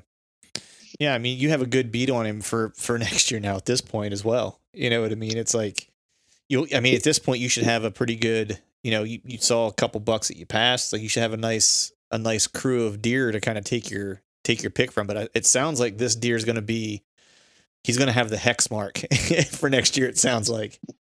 My son tells me now he's unkillable. He said, Dad, if you miss him, he's unkillable. Oh, now, you know, and here's the deal. That's a deer we can only hunt late November because that's when he shows. Yeah. On the public land that we have not permission, that we have a right to get to and hunt. There's some ground around there I can't hunt. Right. But you never know. Maybe he changes his pattern up. I'll make sure and keep track of that scrape like I always do year round. Yeah. And then he's been a traditional late shower. Yeah. That's cool, man. I mean, so what's your plan? What's your plan now? How are you getting ready to kind of prep and get ready for the season? Cause you know, you did mention, you know, changing things up this year and stuff like that. So what's that look like for you for postseason? Right. So now we jump into what you wanted me to jump into as far as what happens after that season close. Well, passed up some incredible young guys. And when I say young, we're talking 3 and 4 year olds that score from 135 to 150. Right. Yep. That are going to be 160 class bucks if they get another year or 2 on them. Anyway, right now, I immediately, as soon as I got evidence that sheds were on the ground, fighting the snow, dealing with the melt. I call it the melt because it goes up in elevation as the days go. Mm-hmm. Got blessed this February with not a lot of snow. That's good. And it's early. It's an early melt. So I have been basically hammering good ground in my areas, not just this bucks area, where I can get in and really break down and cover ground for sheds, but also I'm scouting. When I shed hunt, I've done it for so long that I'm scouting too, and I'm pretty efficient at it. I was going to ask you that because a lot of guys will talk about, you know, they'll set days aside to shed hunt and they only shed hunt and that's what they focus on because they miss sign when they're looking for sheds. And then the inverse is true that when they're scouting, they're so focused on finding sign, reading, you know, or reading terrain and stuff like that, where they're going to certainly walk by sheds. And I was curious if you're one of those guys that like certain days I'm shed hunting, certain days I'm scouting, or if you kind of do both at the same time. I feel like I'm really efficient at doing both at the same time because that's what I've trained myself to do for the last 30 years. Right. Okay. And I got serious about it in my 20s. And I had to teach myself to slow down, take everything in, do your shed hunting, do your patterns, do your grids, whatever. but don't miss a piece of sign. Mhm. And the number one key to it is just slowing the hell down and taking it all in. I'm telling you, young guys, young men, a lot of testosterone, fired up. I was the same way. You just want to fricking go kill it. Mm-hmm.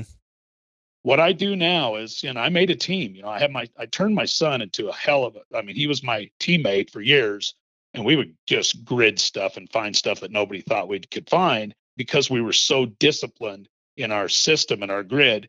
And then we added our shed dog Hank 8 years ago, and he just became incredible. And now I've got Hank's boy Bo that I'm training, who's Tyson's dog, while Ty's at college. So I've always tried to stay ahead of the curve, knowing that my son was going to go off to college. Mhm. So I got a pup. Anyway, so now it's me, the old man. I'm grandpa to Bo, the young dog, and I'm dad to Hank, my 8-year-old dog. So now it's us three. I'm training Bo. Hank is an incredible shed hunting partner that I have, and Tyson's gone now. So I've filled those voids a little bit, and I'm still trying to be very efficient in what I walk, scout, and pick up for sheds. And that's what I'm doing right now. Right. Go ahead. No, I was just gonna ask, like, so that buck that you were hunting this year, obviously the Right. sheds were pretty key to getting those Great question. right, getting those Yeah. opportunities, right? Because Right. because of when he shed them, you knew, that's where he was at before the snow comes and pushes him to his late season kind of hidey hole, if you will. That was his kind of like November range after he gets pushed, Well, pressure wise, right? Let me interrupt just a little because it's so much different in the mountains. Okay. So what this was is yes, you're laying it out, but I'm so nitpicky about this because I get so many questions about.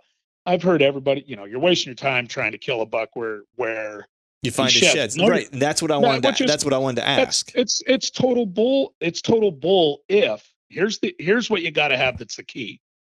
Do your buck shed where you can hunt them. Number one. Mm-hmm. Number two, do your bucks shed early enough in the year in comparison to when you can kill them to identify where they're hiding out during that late season killing time. That's the key. Right. And everybody has to stop and ask themselves that to be honest about whether or not a shed is productive to kill them the next year or not. Yeah. Yeah. And what happens to me out here is anybody that hunts in the Northwest knows whitetail bucks shed early. And we get a hunt up until Christmas in Idaho with a bow and arrow. We get a hunt up until the 15th of December in Washington with a bow and arrow. So there you go. If I have a buck that sheds around Christmas up till January 15th, and if the snow levels have not moved him on a migration, Mm-hmm. guess what? You're in business. I'm in business. Yeah. And that's why I have, and I'm going to count them right now. 1, 2, 3, 4, 5, 6, 7, 8. There's 9 of them, 10 of them right here above me, just above me sitting here that I have sheds to. Yeah, see, that's interesting because I wanted to ask that question because I feel like, it certainly isn't Hold easier. on, there's 10, 11, 12. There's 13 counting the ones in the other room total. Right. So you certainly don't have it easy in terms of like the terrain that you're hunting and stuff like that. But I almost feel like with the sheds, because of that snow and how it will move them, I feel like Yes. you can better kind of predict or better understand like when you find a shed what it's related to, right? And I think Absolutely. And I think here, like in PA or, people in the Midwest or whatever, where we don't really have, we might get a bad snow or whatever the case is, but they're not necessarily migrating per se. Right. And so if you find a shed somewhere late season, March, February, March, whatever time you find it, there's probably a real good chance that's like the late season area that he's either shifted back to that he might also summer at, but he may not ever be there in the fall. And so like the one thing I've been watching, I'm sorry, go ahead. Here's my question to you though. Yeah. Can you hunt them in that late season or not? Yes or no? Yes, you can in this where I live. Yeah, I can hunt till the end of January, essentially. Like I think the 29th was like my last day. In certain parts of the state, you can hunt to like the second week of January. So in part, I think it's dependent somewhat on how quickly it gets cold and how quickly like the bad kind of winter weather moves in. Knives, machetes, saws, and shears, multi-tools, shovels, swords, axes, spears, hatchets, and tomahawks. If it cuts, snips, slices, or chops, Midway USA has it. Find great gift ideas in our huge selection of pocket knives and other everyday carry folding knives. Make a statement or create a family legacy with one of our top-of-the-line hunting knives. We've got a great selection of manual and electric sharpeners, too. For just about everything for the outdoors, check out MidwayUSA.com. To a degree. You're basically saying the same thing as me. Yeah. Now, do guys really target that, though? I don't think a lot of people do. No, they don't. I mean, a lot of the hunting's done kind of, a lot of folks wrap it up right after gun season, even guys who bow hunt, the casual bow hunters, I guess maybe is one way to say it. Yep. But, the one thing that I've been trying to pay more attention to, and I think I sent this a video of this deer to you, is one of those in an area that I've been scouting in the big woods, and he's just a hammer. Well, I saw him so he was a guy that showed up like in mid-October. Never saw him during the summer at all. He showed up mid-October and stayed the entire fall. And then I got a picture of him on December 15th. And then, so it's after gun season, so he made it. And then on the 22nd, I have another picture of him where he shed the left side of his antlers. And so that sounds just like here. Yeah. And so he shed where he was never around in the fall or summer until like mid-fall, and now he shed his antler in that area that he was at in the fall. So I feel like that deer, like he shed early enough that he shed, I think I know he was there this year in the fall. He shed where I'm able to kill him actually during the rut and pre-rut.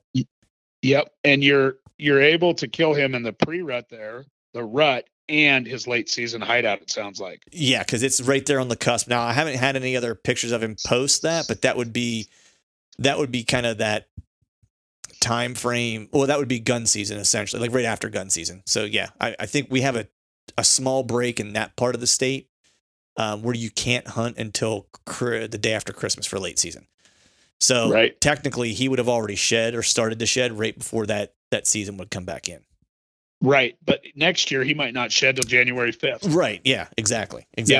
Yep. That's a buck that I would definitely, he's a great buck. He's a great buck for you. It's also a buck that I would definitely put stock into because of where his sheds are. Right.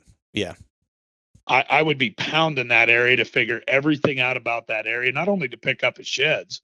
I would be figuring everything out about the doe family groups in that area, how they run the terrain, how all the deer adjust to each other, and where the best community type hub scrapes are, because that's all going to make sense to you. And I think there's a window of opportunity for guys that want to target specific bucks. And I know it because I've got over a dozen of them in here that I can literally look at right now and count, that because I found their shed antler first and I processed immediately what time of the year it was, how much snow I had, when did the big snow come, when did my deer get moved, this shed's definitely here before that because it's on the bottom of the snow, all those factors put in, I thought I can hunt this deer here, I can find him next year. Right. And I've done it. Right. And I think that's one of the distinctions in terms of finding a shed and being able to hunt the same deer that you found the shed for, wherever you found the shed, is that it's not the only puzzle piece that you have. You have the shed, you have, trail camera data of a deer, you understand, there's, because you're killing the age class of deer that you're killing, and I don't want to put words in your mouth, but you very rarely have less than a couple years of intel on a specific deer before you try to go extract him, essentially. Yeah, I think what you're saying to me is, and I want to reiterate this just to get it right, is you're saying, Troy, you usually have quite a few years of data before you kill it. Yeah, exactly. So it's not like I don't want the guy out there listening thinking like, hey, I found this shed and I think that he was here in the fall or right on the cusp of late season, so I think I can kill him. It's like, man, you're still just throwing a dart at a dartboard at that point. The shed at that point doesn't. Go ahead. I'm sorry. Yes, and no. But when I was younger, what taught me about these old monster mountain whitetails, and I was a shed hunting fool when I was young. The sheds, I ended up killing these bucks in my late 20s, early 30s, some of these big dudes, because I started with a shed and I started thinking about, I really put it into thought instead of just throwing it out the window and saying it's a waste of time. How much snow did I have?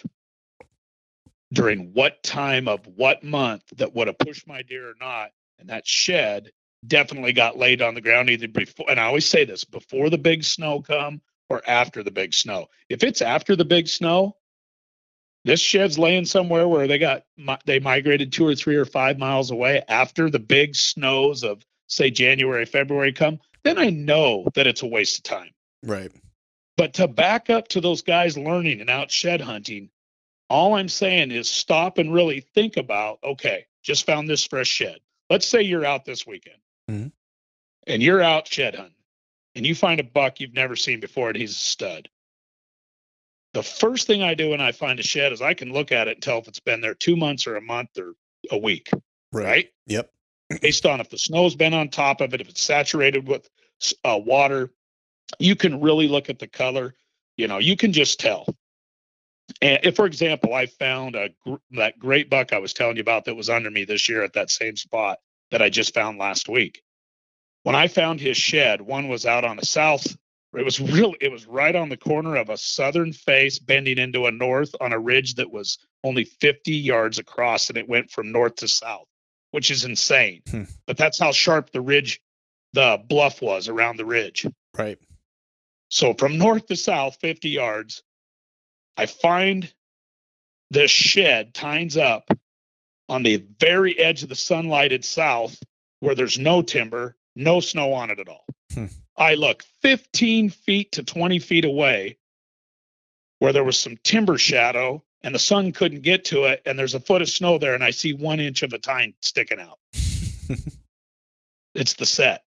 Oh, wow. I should have documented this. I did take some pictures.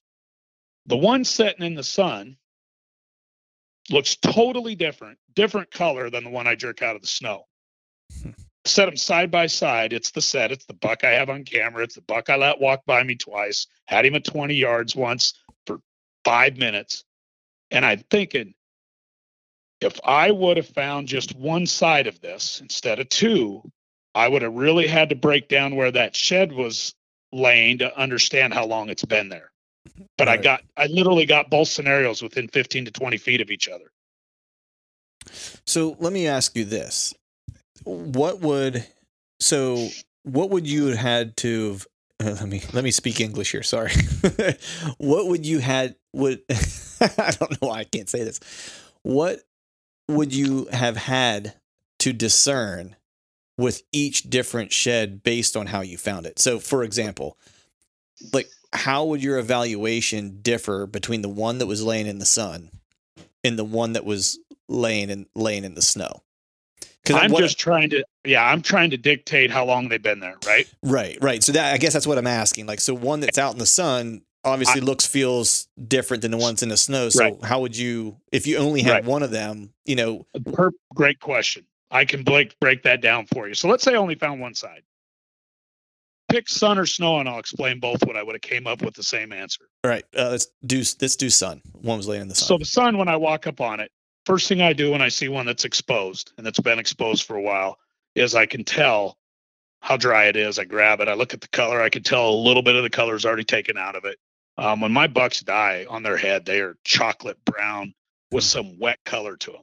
Okay. Soon as I get them in the house for a couple days, I got a wood stove in my basement. They whiten up a little bit. Mm-hmm. Even the dark brown ones, they get a little lighter. Yep. So the first thing I would have done if I'd have found the one in the sun by itself, I'd have said, okay. And I do this because I want to know if that buck is living there before.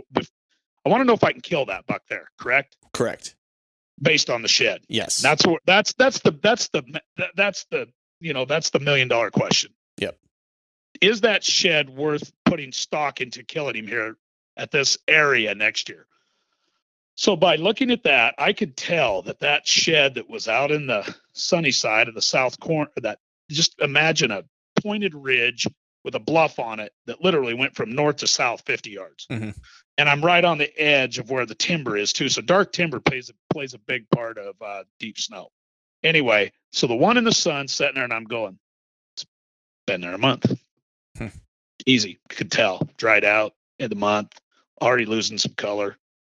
Okay. Easily been there a month. Okay. So that tells me right there. So let's just say fictitiously kind of close to a date. I don't want to give away exactly what day I picked it up, but let's say February 1st, it's been there a month. That puts it back to January 1st, right? Right. So that deer is killable then in late season. Yeah, exactly. Because I can hunt till Christmas. So what potentially that deer lives right there. So then here's what I factor in next. Is that deer still here? Mm-hmm. Did the snow ever move this deer?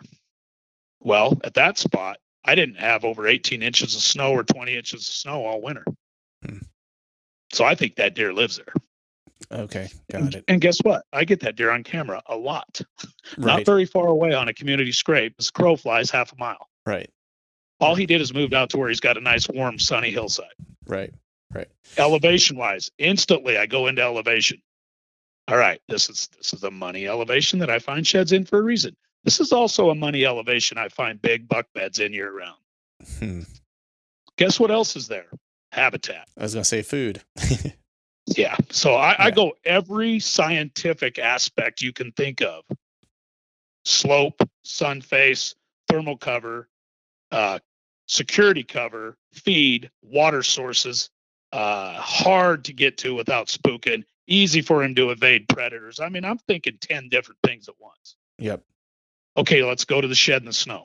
All right. I walk up on it, it's buried in snow. Well, guess what? When I pulled it out of the snow, my shed dog and I had to dig it out of the snow, and we broke it out of the base of the snow that had ice.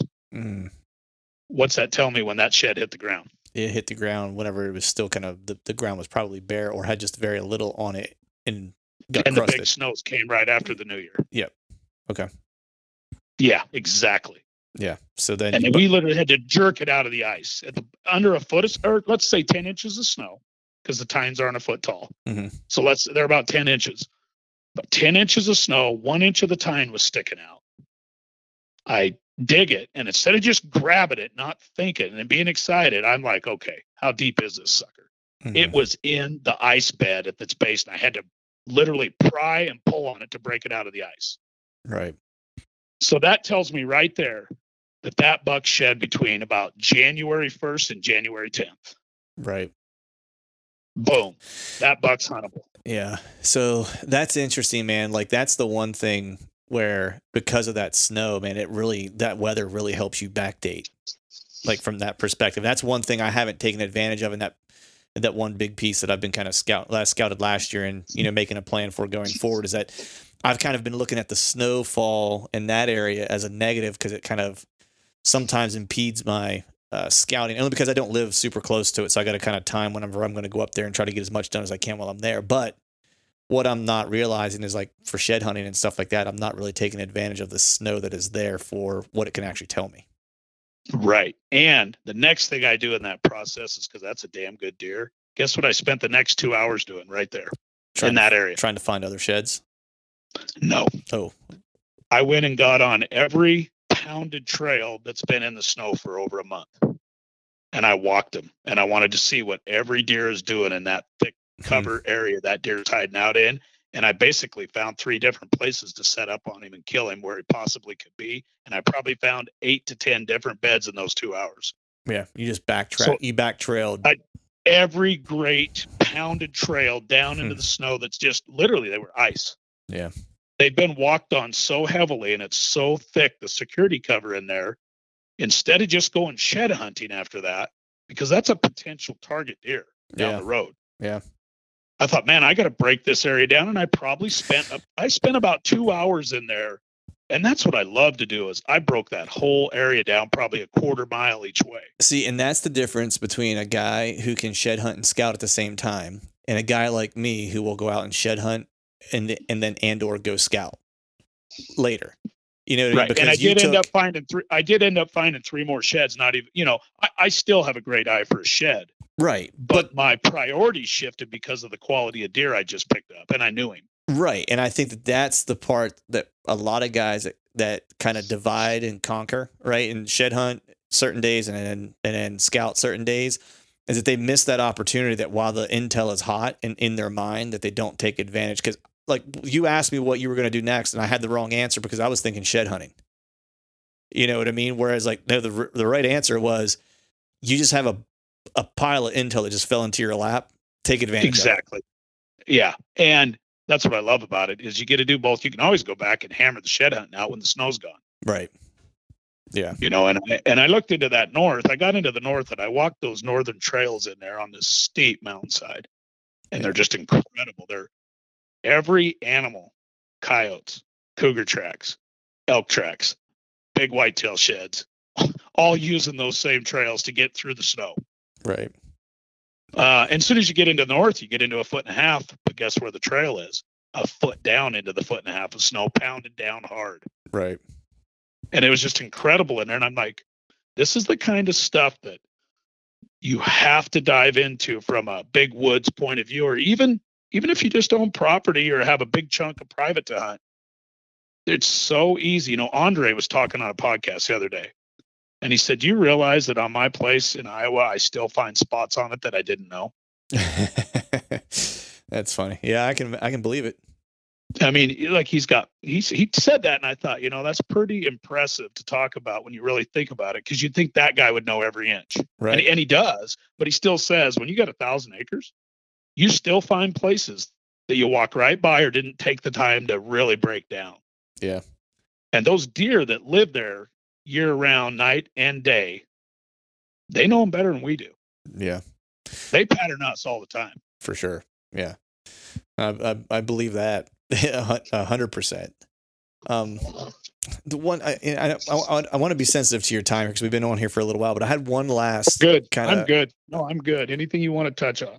I had another question I wanted to ask you because, you know, I'm trying to figure out how to ask this question. Well, let me just transition to this because I want to hear a little bit about the pooches helping you, because I've been having this past kind of year, I guess, if you will, I've been kind of introducing my dog Rocky to shed hunting, and he's done a pretty good job. We went out this past weekend, and he's transitioned from last year when I had him out. He had no clue what he was doing, you know, and when I would, you know, say, hey, you know, find sheds, you know, he looked like he was lost. Yeah, I'll put it that way. This year, I asked him to find sheds, and I kind of really ask him whenever I'm in an area where I think there could be some sheds. And he really all of a sudden, he like a switch flips and he just kind of turns on. You know what I mean? Like he knows he's now looking, and he starts kind of doing his tracking where he'll kind of like run these very specific loops through like these areas and look for sheds. And I can see that he's running up on stuff that kind of looks like a shed, but it's a stick. But he got the shape recognition. Like he thought it was something. He went to investigate it, and then it wasn't it. So then he turned around. You know, how long was it for you whenever you were working with, let's say your 8-year-old pup, your 8-year-old dog? How long was it, you know, until you really had what you felt was like, man, he's a really, really good shed dog? Like, was it years? Was it, you know, first year he was like a whiz, or, you know, how long did that kind of take till you were confident that he could, you know, pick up sheds regularly? Right. So his first shed season, we took him out, and I think he was, I don't know, half a year old, 6, 7 months old, something like that. Mm-hmm. He ended up finding 5 on his own. But when we got him at 7 weeks old, I just made it a rule in our house. That dog gets nothing ever but a shed in his mouth. No toys, no balls, no toys, nothing. And every time that dog has a antler in his mouth or brings it to you, you love him up. And that's what we did. Yep. And we love him up for it. And we played fetch when he was a baby. Mm-hmm. And he's a lab. He likes to fetch. Yep. So with Hank, my 8-year-old, the first season out, the biggest obstacles, and you see this with your dog, is they get excited. They want to go run around. We had to teach him that we're shed hunting. And we had to keep talking to him all the time. Find a horn, Hank. And we say horn because when you say shed, or if you say antler, we found that if we say get a horn, and I know everybody doesn't like the word horn for antler, but that's what we used as his cue because it was easy to say. And at home, Hank, get a horn. And he just on it. Anyway, so we would use that term all the time in the woods. And I remember Ty and Ty was little, you know, Ty was 10, and Ty would like stop him sometimes and say, Hank, slow down. This is when he was 8 months old, his first season out. Slow down, find an antler. What made the difference was we found about 100 antlers that year. Oh, wow. Holy smokes. Well, but here's what we did. Hank got to pick them all up, every one that we could get him to. So we would find one, and I'd say, "Hey, Ty, I got one down here, Hank," and call Hank down when he was young. And we wouldn't tell him where it was at. We'd say, "Find a horn, Hank, find a horn." And as soon as that, and sometimes you had to almost blind lead him right to it. Right. As soon as he smelled it or saw it, and I'd say Hank picks him up by scent 75% of the time, sight 25, because his nose is so great. And he's always had an antler in his face, in his nose, in his mouth. Yeah. And we let him chew on them like crazy at home to love, because he loves that. Mm-hmm. So we always let him chew on old ones and really learn the scent and all that stuff. And then you get him in the woods, you let him find every antler you find. You never go pick it up first. As soon as you do, you put human scent on it. Yep. So we did that. And at the end of Hank's first shed season, at about 7 or 8 or 9 months old, and I'd have to go back and do his birthday math, but it's somewhere around there, he found 5 or 6 by himself and ran them to us. That's awesome. And we loved him up like you wouldn't believe. Oh, yeah. No treats, nothing, just love. Yep. And that came from a brother-in-law of mine that's trained bird dogs his whole life. Yeah. Another thing he taught me, for your listeners, since we're on the topic, and I'll try not to make this too long, is when you take them in the woods when they're young, if you get a dog and want to train him yourself, and I'm doing this with Bo right now, Hank's son, is you walk away from them on purpose and you leave them because they love you and they don't want to lose you, so they'll stay with you and they'll find you. Mm-hmm. So I did that with Hank. I've done it with Bo, and my dogs never leave me. They never run off. Yeah. Yeah, that's my dog. He's, I mean, like I think I mentioned this to you when we talked the first time. He was a rescue, so I had some unpacking to do with him. Right. He's a black lab. Like he's pure black lab. But I had some unpacking to do and things like that. And so it was a little while until I got him steady enough to where, I could trust him out in the woods, with me to not want to take off or whatever. Right. Cause he had other things he'd known to do. Yeah, exactly. And he wasn't treated the best either. The previous owners didn't. I mean, it wasn't like they were super abusive to him or anything like that, but he was, he had anxiety because I'm sure they had some really small kids that like tormented him and stuff like that. And so he just, had some nervousness. And so I had to just kind of like, okay, I got you. Yeah. So he had to learn to trust you on everything. Oh yeah. 100%, 100%. And it took a while. And the funny thing was it wasn't until I, cause I've always, I used to partially, train dogs at one point in my life. I worked with a trainer and worked with like an awesome breeder of Dobermans and, of Rottweilers and stuff like that. So not labs, but like I kind of know enough about it to like get a dog to do what I want him to do. And I can usually get him to work off leash for me and stuff like that. And so he was a challenge because he had so many, and I always had my dogs from a pup. He was the first one that I had that was a year old, and I was taking over someone else's baggage to a degree that they had put on him. And it was weird because I've always crate trained my dogs, until they got to a trustable age, then they could be in the house like full time or whatever. But until I could trust them, I would always kind of crate train them as a pup. That way, if I needed to kind of crate them because someone didn't, was coming over and was scared of dogs or whatever, it was just convenient. He must have had a really bad experience in crates because he would just lose his ever loving mind. And I finally got to a point where I was like, I don't know what to do with this guy. Like, I can't like figure him out. And so I finally just let him in the house, like in the living room. I was like, all right, you can live upstairs. I'm going to trust you. And hopefully this calms you down. And it was like a flip, someone switched a flip or flipped a switch on him where just by him not having to be in a crate and being left to be in the house to sleep at night while we were sleeping and stuff like that, he all of a sudden started trusting me more because I was letting him now be part of like the whole family all the time, and that was all he really wanted, and I didn't know that, you know what I mean? Like he can't talk to me. Right. So I'm trying everything I know how to do to try to help him out. And it was just that one little thing. And as soon as that happened, different dog, he started going on all the scouts with me. And then once I knew that he loved being out in the woods and just like, that's what he wanted to do. He's a lab. So of course that was when I was like, all right, let's up the ante and see if we can't help him find some sheds because I just love having him along and he loves being out here. And truth be told, I scout a lot more and cover a lot more ground when he's in the woods with me.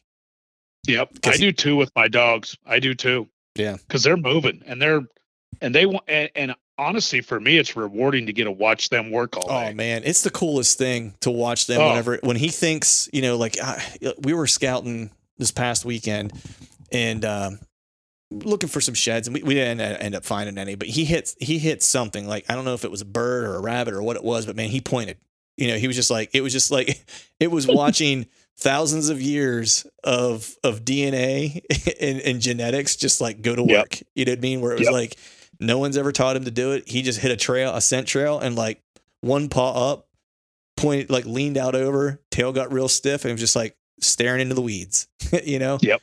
And it's just the coolest thing to watch them work. Well, I think to jump on that point is what really made Hank a great shed dog is one, he trusts and loves and knows how much he's loved and how much I loved it. And here's the deal. You got, like you're saying, and I'm saying the same thing.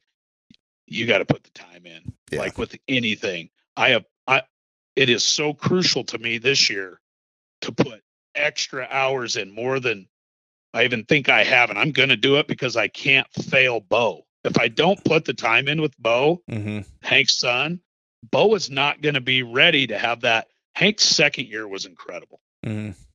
By Hank's third year, second year was incredible. He probably found 30 on his own. Wow. By his year 3 of being 3 years old as a shed dog, Ty and I had to bust our ass days, and we're pretty darn good decent at it, efficient at it. I've been doing it forever, and my son and I grid, and we cover the ground, and we don't miss anything, and good eyes. And anyway, Hank was finding as many as both of us some days by year 3. And then there's days too, just so the listeners, there's days too where we find more than Hank. Yeah. And there's days too where he's not quite on his A game as serious as we are. The one thing that I feel has been, and I'm not a professional dog trainer, but I just felt like I could train my dog to do this if I just kept it simple. And again, loved him up for finding him. And he's incredible shed dog now. Yeah. Here was the key. When it gets long in the day and hasn't found much, I just stay positive with him. I stay happy with him with my tone. And I just keep praising him to keep working. Yeah. And I tell him what a good dog he is, and he gets happy, and then he keeps trying. And what I found out with Hank in his year 3, 4, and 5 years old, just would work himself into serious, like he would almost work himself daily into a coma. He was so tired. Yeah. But he loved it so much. I know if I'm doing 10 to 12 miles in the mountains or 15 in a day, which is a lot of mountain miles. Yeah. At 1.5 miles per hour, Hank's doing 40 or 50. Oh, I know. He's doing double to triple what I'm doing for sure. Double to triple. And you see that they do double to triple the steps we do all day long. Easy. Yeah. Probably triple or quadruple. Yeah. And you're right, man. I don't know if you know who Jeremy Moore is, but he's like a awesome dog trainer. That's what he does. Like gun dogs, bird dogs, shed dogs, tracking dogs. That's like, what he does for a living. And I had him on and we were talking about it. And he actually has, some products that he uses and stuff like that. And I actually bought his video just so I had like a framework to help Rocky, and, right. And I kind of been going through that, man. And so the big kind of milestone for us this past weekend was I took him out while we were shed hunting. Like the last place I went to kind of had this big fallow field. And one of the things I was working, what Jeremy calls kind of memory trailing. So it's like I basically had a shed antler with me and got to this fallow field that was all kind of grown up and gnarly and did a couple, runs with him of, a couple of different kind of training things that Jeremy suggests doing that he does with his dogs. And then the last one was basically me taking him out on a heel, walking him all the way through this fallow field that was about, like 75 yards long, getting toward the end of it, putting him on a sit and a stay, throwing the shed, and making him have a delay and denying him to go get it, bringing him all the way back 75 yards to the top of that field, making him sit there for a second and then tell him to go find the shed. And I wasn't sure he'd be able to go find it. And I'll be damned if that dog did not run directly through that field, through all that trash and go to within 15 feet of that shed and basically sniff it out and find it. That's awesome. And so I was like, I'll be damned, man. Like you're actually going to be able to do this. Like, you know what I mean? And that's the thing about a smart lab, even if they're a little older, if you work with him enough, he gets loved up enough when he brings you one, it's going to trigger in him that this is a pretty cool thing to do. Yeah. He absolutely loves it. He gets loved up when he brings it back. And, anytime I pick up the shed, like he's all stoked. He knows it's time to have some fun, whether it's in the backyard working with him or, taking him out. He knows when I put certain clothes on, like he gets fired up because he knows, oh man, we're hitting the woods. Like It's so funny you bring that up. Hank, every morning, my old dog, he does the same thing. And he's taught Bo already. So here's the routine every morning here at this house. My wife and I get up. We have separate restrooms to get ready in. And I have a couch I come out on and get ready. And Hank just instantly checks all the clothes that I'm putting on. Yeah. So he knows if we're shed hunting or if I'm going to work every day. Yeah, exactly. Yeah. As soon as the shed clothes goes on, he goes nuts. Yeah, exactly. If I put a pair of base layers on and walking around the house, or if I put on like a pair of brush pants, like upland pants or something like that, he's like, "Oh man, it's about to happen." Yeah, and like with my shed, I wear these. It's funny. My wife sewed them 100 times. I have my lucky shed bibs that I wear, some old Predator bibs, Predator camouflage. Nice. And I've had them for so long, and I've found so many big sheds in them. I literally tell my wife, and my wife's awesome on a sewing machine. I say, honey, I cannot get rid of these. These are my shed hunting bibs. And she has sewn those. This is no joke. At least 30 times. Oh, I'm sure. And it's patched and sewn, and I won't get rid of them. But Hank, since he's been a baby, has smelled that set of bibs. And I don't wear them every time, but I wear them 75 to 90, 80% of the time. And yeah, these dogs that are good shed hunters and these dogs that are just good hard workers and that are smart, that's what they live for, is that day you take them out. Yeah, exactly. And if my dog lives for it. He lives for it. Yeah, and I mean, if you want to have more fun than you think's imaginable in the woods scouting and trying to find sheds, man, take a good dog with you, and just makes it that much better. I take him. I have my travel trailer, and then I take him on like travel trips to shed hunt and scout and stuff like that. Like he just goes along with me and stays in it with me. So well, here's one thing with it. There's one thing I have to do getting back to hunting these big deer is when Hank brings me a big shed, and if I can't see where he found it, I'll backtrack into where he found it because he can't pack two. Mm-hmm. And there's sometimes he's 50, 60, 80 yards from me. So I'm always being very cognizant to where he come from. Like he packed a 75 incher to me last spring. Yeah. He packed a 75 incher, and even though it was old, man, I wanted to know everything about that deer. If I could find the other side, the genetic pool in there, all of that. And he came from, almost out of sight to where I'm really paying attention when he's with me because he's so good that I at least want to know, make sure he didn't loop around and find me to get to me or come, I want to get back to where that shed was found, because a lot of times with these bigger, older bucks, they'll trip them close to each other. A lot of the big deer, my young deer seem to pack them all over. Right. And I don't know if it's a weight thing or whatever, much heavier rack. You want to give the bucks, some old boys just, they've done it for years. They want them off or whatever it is. But I tend to find my biggest sheds a lot of times, not always. I mean, probably not quite 50%, but a lot of times I find a set when they're an old deer, an old big whitetail, the set will be fairly close. Right. Well, cool, man. We've been on here, man, for probably close to an hour and 40 minutes or something like that. I want to be sensitive to your time and let you get going. But before I let you go, let folks know where they can follow along with you on social media or anything that you have going on that you'd like them to check out. Sounds good. Instagram is Mountain Man. So it's MTN_man 33. And my YouTube's just Troy Pottinger, and let's see, and then Facebook is Troy Pottinger. But yeah, Instagram's the way to get a hold of me. It's unlimited, and that's kind of my more hunting oriented, to where if somebody wants to get a hold of me, just send me a message on Instagram or follow my stuff on Instagram, and I'll be glad to chat with you. And I'm right now, it's one of my favorite times of the year. I got it. We're talking about all this. There's nothing better for a true whitetail guy. If you don't like scouting and picking up sheds and learning new ground and wearing yourself out, if you don't like to wear yourself out and feel that just exhilaration of being so damn tired at the end of the day that it feels great, and you bring a few antlers home and maybe you found that next buck you're going to kill, that's pretty awesome. And it keeps me young. I love putting on the miles. And, I hope all your listeners that heard this today, if they have any more questions about just sheds and there's a lot to actually breaking area down too. Yeah. When you shed, if you're really looking for a big deer and, or dog questions, or like I said, really take the time to decipher a shed you find instead of just picking it up and running, because you might be walking right by an incredible spot to break down and hunt the next year. You might be. Right. You might not be, but you might be. Yeah.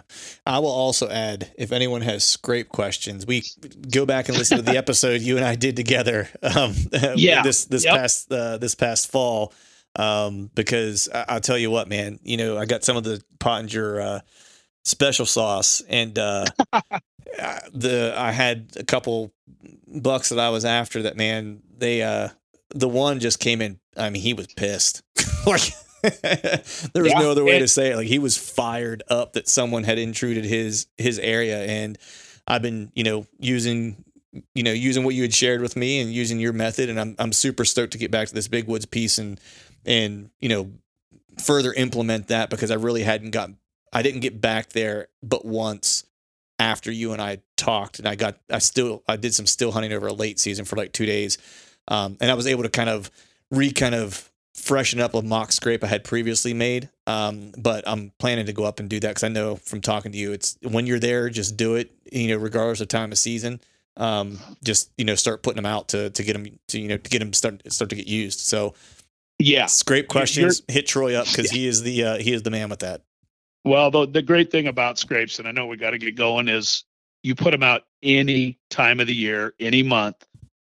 Whitetails will hit that licking branch year round, or they'll come back to that scrape, even if they move around, even if they get pushed, even my deer that migrate miles, they always come back to those great scrapes and show up and let everybody know they're back. Yeah, exactly.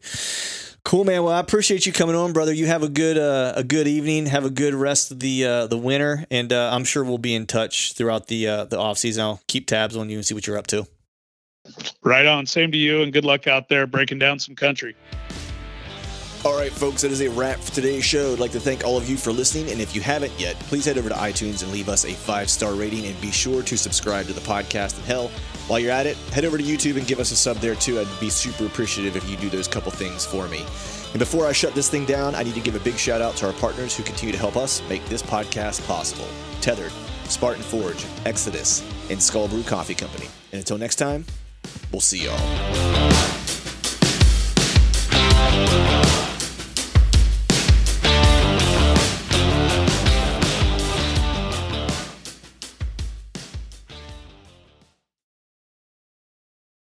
All right, gang, the new Truth merch is in stock at truthfromthestand.com and on YouTube below any of the Truth from the Stand videos. I've got some new hats, beanies, t-shirts, long sleeve t-shirts, and sweatshirts. There's even a new Do Hard Shit hat for those of us who like to embrace micro-dosing adversity. So head to truthfromthestand.com and check out the new gear and use the code TRUTH, T-R-U-T-H, and save yourself some cash on the new gear.